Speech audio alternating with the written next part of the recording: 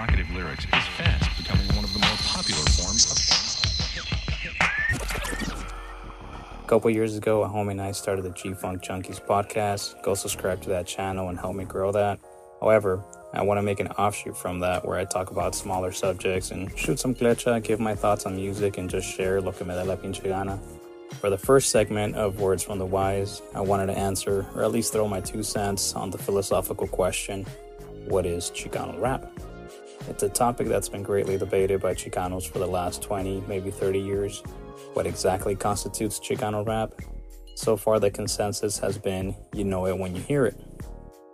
But that only answers the question without really answering the question, nor does it really define it sonically, lyrically, or thematically. Thus far, there hasn't been a 100% agreement on what it is or what comprises the subgenre. We've heard Rodeo Radio's Tony A, the Wizard, ask most, if not all of his guests. So my question to you is, what is Chicano rap? You've even heard Snow the Product attempt to answer the question. What is Chicano rap? Chicano rap is a subgenre, I guess, of hip hop. It's more kind of like somewhat gang affiliated in some places, but yeah. Now, to add more complexity to the question, do you have to be Mexican or Chicano to be Chicano rap? What does it sound like? Most importantly, why isn't it more popular? Why hasn't it blown up? Well, as your unofficial barrio historian, se me hace que tengo la respuesta. After some thought and careful consideration, ahí les va. Here's what I came up with. Feel free to disagree if you're a chavala. These are the 4 pillars or the criteria of what I consider to be Chicano rap.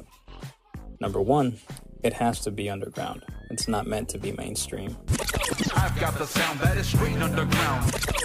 This means you won't find it on TV or radio. Number 2, it's gangster rap by default. It's not backpack raps or conscientious rap. They was fucking trying to rap like Farside and fucking hip-hop Scooby-Doo Weebop bullshit. Fuck all that. Even Kid Frost once said Mexicans weren't interested in hip-hop until gangster rap came around. You don't have to like it because I've always been hated.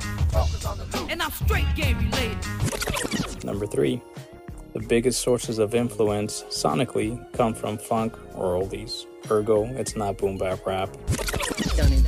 Just jam it to the oldies. Underground funk, slamming in your face. Number 4, it's for the barrio. It's not meant for everybody. Some of you don't know what's happening. Que pasa? It's not for you anyway. It's not for general audiences. It's specifically meant to be appreciated by our community. It's about time somebody made a rhyme that was for the people that I call mine. But if it's embraced by everyone else, cool, much love and respect to those that support it. That's right, you heard it, but from Mexicans. You like it, bump it. If you don't, fuck you. You'll see us any fucking way. With that said, this is why Cypress Hill, Psycho Realm, The Mexicans, Delinquent Habits, and 2Mix aren't considered Chicano rap, despite them being Mexican, or some members at least. And, big revelation, you don't have to be Mexican to make it. You know, one of my big things I was happy about Chicano rap is that you don't have to be Chicano to rap it. Okay. To me, that's the test of a true genre. For the most part, those aforementioned groups are in the boom bap genre. Now, Chicano rap naturally evolved from Latino rap, alongside gangster rap with the rise and prominence of West Coast hip-hop during the 90s. After all, Chicano gang life was the template for everything we associate with gangster rap. The gangs, many of these barrios are pushing damn near 100 years now. The lowriders, which are traced back to the barrios of East Los. The recreational use of marijuana, believe it or not, Mexican immigrants introduced the recreational use of the drug to the good old US of A during the Mexican Revolution of 1910. Look that up. We're not kicking fiction, we're kicking facts. You know? Now, one of the biggest criticisms of the genre has been the alleged outdated sound. A lot of the production is like still in the 90s, and you know, everybody's West Coast out. And don't get me wrong, I'm West Coast out myself. But if you're gonna give me a West Coast record to go try to take to a Warner Brothers or someone I have a deal with, they're gonna look at me and say, Pablito, this, you know, we're in 2020 and, you know, this is like 30 years old, you know what I mean? Yeah. I don't wanna walk in there and have them, say that to me. I want to walk in there and say, yeah, let's sign this cat, sign this kid, let's sign this girl. Right. If you've listened to the interview we did with DJ Triggs from the legendary Spanish Fly, you'll hear me address why it sounds this way. Why are they still talking about the same stuff that was said in 92, 95? I have an answer for that. This is the perspective of why I think we still sound like, to everybody else, like we're stuck in the 90s or something. But have you ever thought about when Mexicans are involved with music, how it's not for a fad? Like if you think about rancheras, you think about corridos, you think about mariachi music, that music has existed for sometimes, like let's go back to mariachi music, that's existed for over 100 years. And there has been little change and very few modifications to the music. Maybe the highest point of change has been the way that it's been recorded. But corridos too. I mean, you can find corridos that go back to the revolution in Mexico, right? Back in 1910. Yeah. And corridos haven't really changed much, except for like now the narco corridos are probably the biggest change to the original corridos.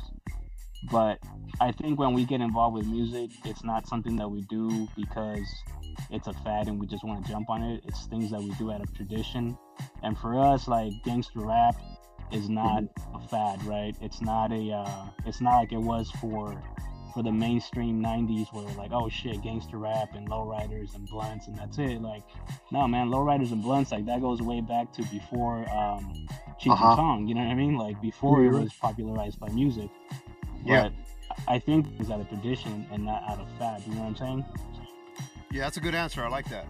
I like that answer. And because we do things out of tradition, Chicanos seldomly stray from what has been deemed lowrider music, which in and of itself made its way into West Coast hip-hop one way or the other. And then Dre came with the G-Funk. It's like, it's to low ride, to ride with me. And that's just because of how in Cali we brought up on grooves. We brought up on a lot of funky stuff. You know what I'm saying? From LA to the Bay, we brought up on real funky music. You gotta move people, man. A second criticism that has been said about Chicano rap is that it's an imitation of black rap. I find this the most hilarious. Hilarious because this ignorantly overlooks the themes that were plagiarized, or as the kids say today, culturally appropriated by black rappers. More so black gang members, like how West Coast rappers with names like Kiki Loco from the street, Bullet Loco, better known as J.O. Felony, or G Perico, have an obvious Mexican influence in their names, but no one ever claims that they're imitating Chicanos. But as any sociologist will tell you, central to the look of this lifestyle were many elements that the Crips and Bloods appropriated from Chicano gangs, particularly Chuck Taylors, khakis, dickies, Pendletons, bandanas, baseball caps with the brim flipped up, Old English tattoos, black block letter calligraphic graffiti, and lowriders. Los Angeles African-American gangster rappers like Ice Cube, Dr. Dre, Snoop Dogg, and Ice-T borrowed Chicano's cool Cholo Street style. The only times where I can see this criticism being a fair assessment is when you have songs like Vatos en el Barrio by Brownside, Black Super Baller by Little Blackie, Southside Thing by Capone and ODM, The Suda's One Blood by Conejo, or On and On by Proper Dos. Cause the vatos in the barrio are always hard. You come talking that shit, puto, we'll pull your card.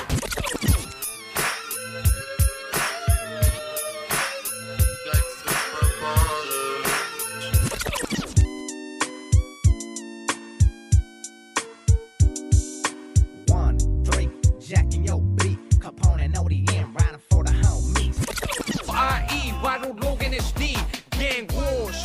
You could die from one, but when we in the system, the suit is one blood. Now so far you heard my voice, but I brought my dog along. And next on the mic is my man G. Come on, fool, sing that song. And yes, I wholeheartedly agree with the criticisms, but those types of songs are few and far in between.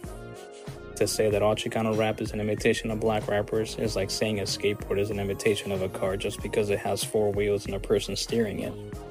However, I'll admit this new generation seems hell-bent on trying to live up to that misconception, with rappers like Swifty Blue, OGZ, Peso, and Tres, among others, rapping to see who can drop the most M-bombs.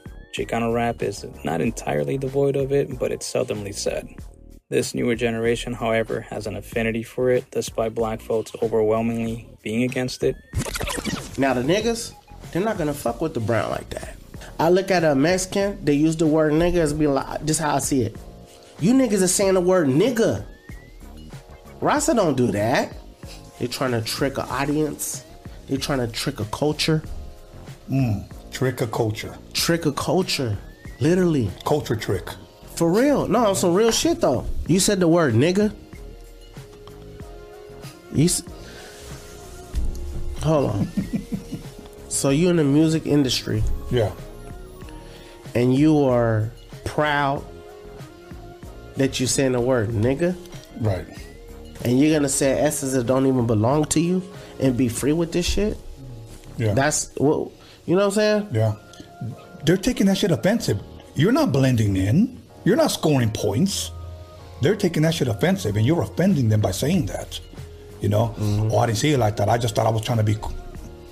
Nah, bro. Now, when they think like that, when they say, and they're explaining to you that, I thought I was trying to be cool, they already lost. Understand your culture, bro, and try to use something different. Yeah, that's good. You know what I'm saying? Just understand your culture because, sometimes some of these artists may not know their culture. Maybe you don't understand your culture because if you understand how beautiful your culture is, you wouldn't spit another person's culture. You feel? Because that's not your culture. Yeah. That word, this how it is, how it's spelled, what it stands for, that's not your culture. Yeah, you're right. You know what I'm saying? That's good. My opinion, there's no room for it in our culture. The word dilutes what it means to be a Chicano. I'll even say that not hearing it on a rap song is actually kind of refreshing. As the Hood Santa, otherwise known as Tito Rodriguez once said, hip-hop is mathematical. Music is mathematical. Music is math. So if you think about how often and how repetitive that word is, and how many times it appears in 16 bars, or how many times you'll hear it in a 3-minute and 30-second song, it makes you want to listen to someone who doesn't use that word as a crutch. Listen, Raza, if I want to hear the N-word in a rap song, I'll listen to a black rapper. But if I'm giving you a chance by supporting your music, it's because I want to hear something different and refreshing.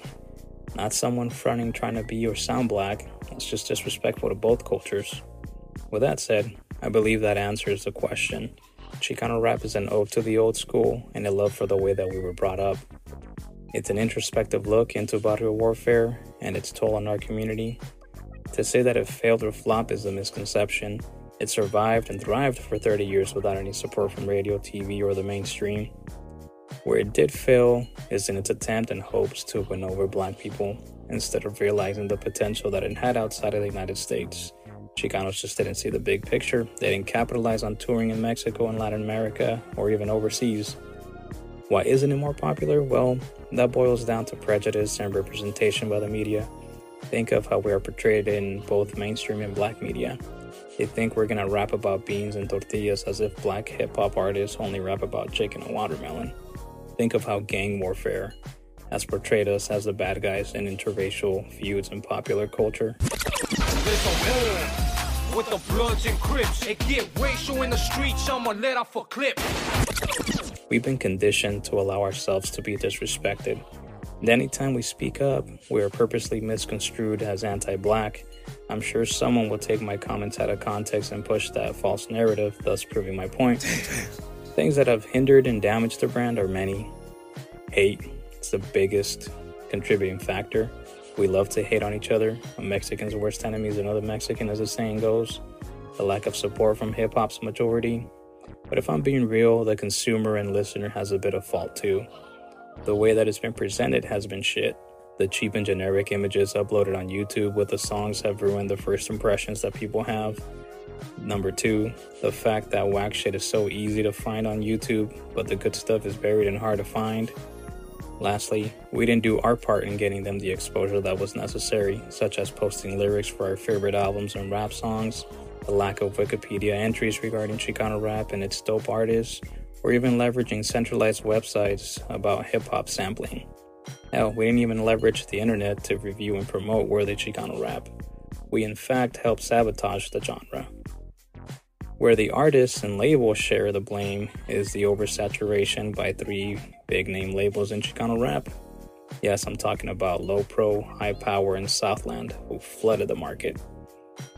An album cover should be treated as an art, but the representation of Chicano rap album covers has been subpar, and just because the homie is with the business doesn't mean that he's going to be a good rapper. Keep that in mind. Looking the part doesn't really necessarily translate into actually having the skills. Expanding on that, Chicano rap's realness is a double-edged sword. We're okay with supporting black rappers who rap about gangster shit but aren't with the business, such as Ice-T, Dr. Dre, Ice Cube, and Exhibit to name a few. But then we draw the line when Chicanos aren't hardcore gang members rapping about gangster shit. I mean, come on. Do I see this genre going another 10 years? Nah. We're probably the most talked about ethnic group in hip-hop right after whites and Jews. We've been a part of West Coast hip-hop since the beginning, with Kid Frost rapping in the early 80s and a slew of Mexican or Latino producers in the late 80s and into the 90s, like Tony A, Ralph M. the Funky Mexican, Rhyme Poetic Mafia, Johnny J, Tony G, and Julio G. But for some odd reason, we've been pushed to the side and told to participate from a distance. Like they'll make songs for us, but won't feature us. You know, here's a few examples of YG's Go Local.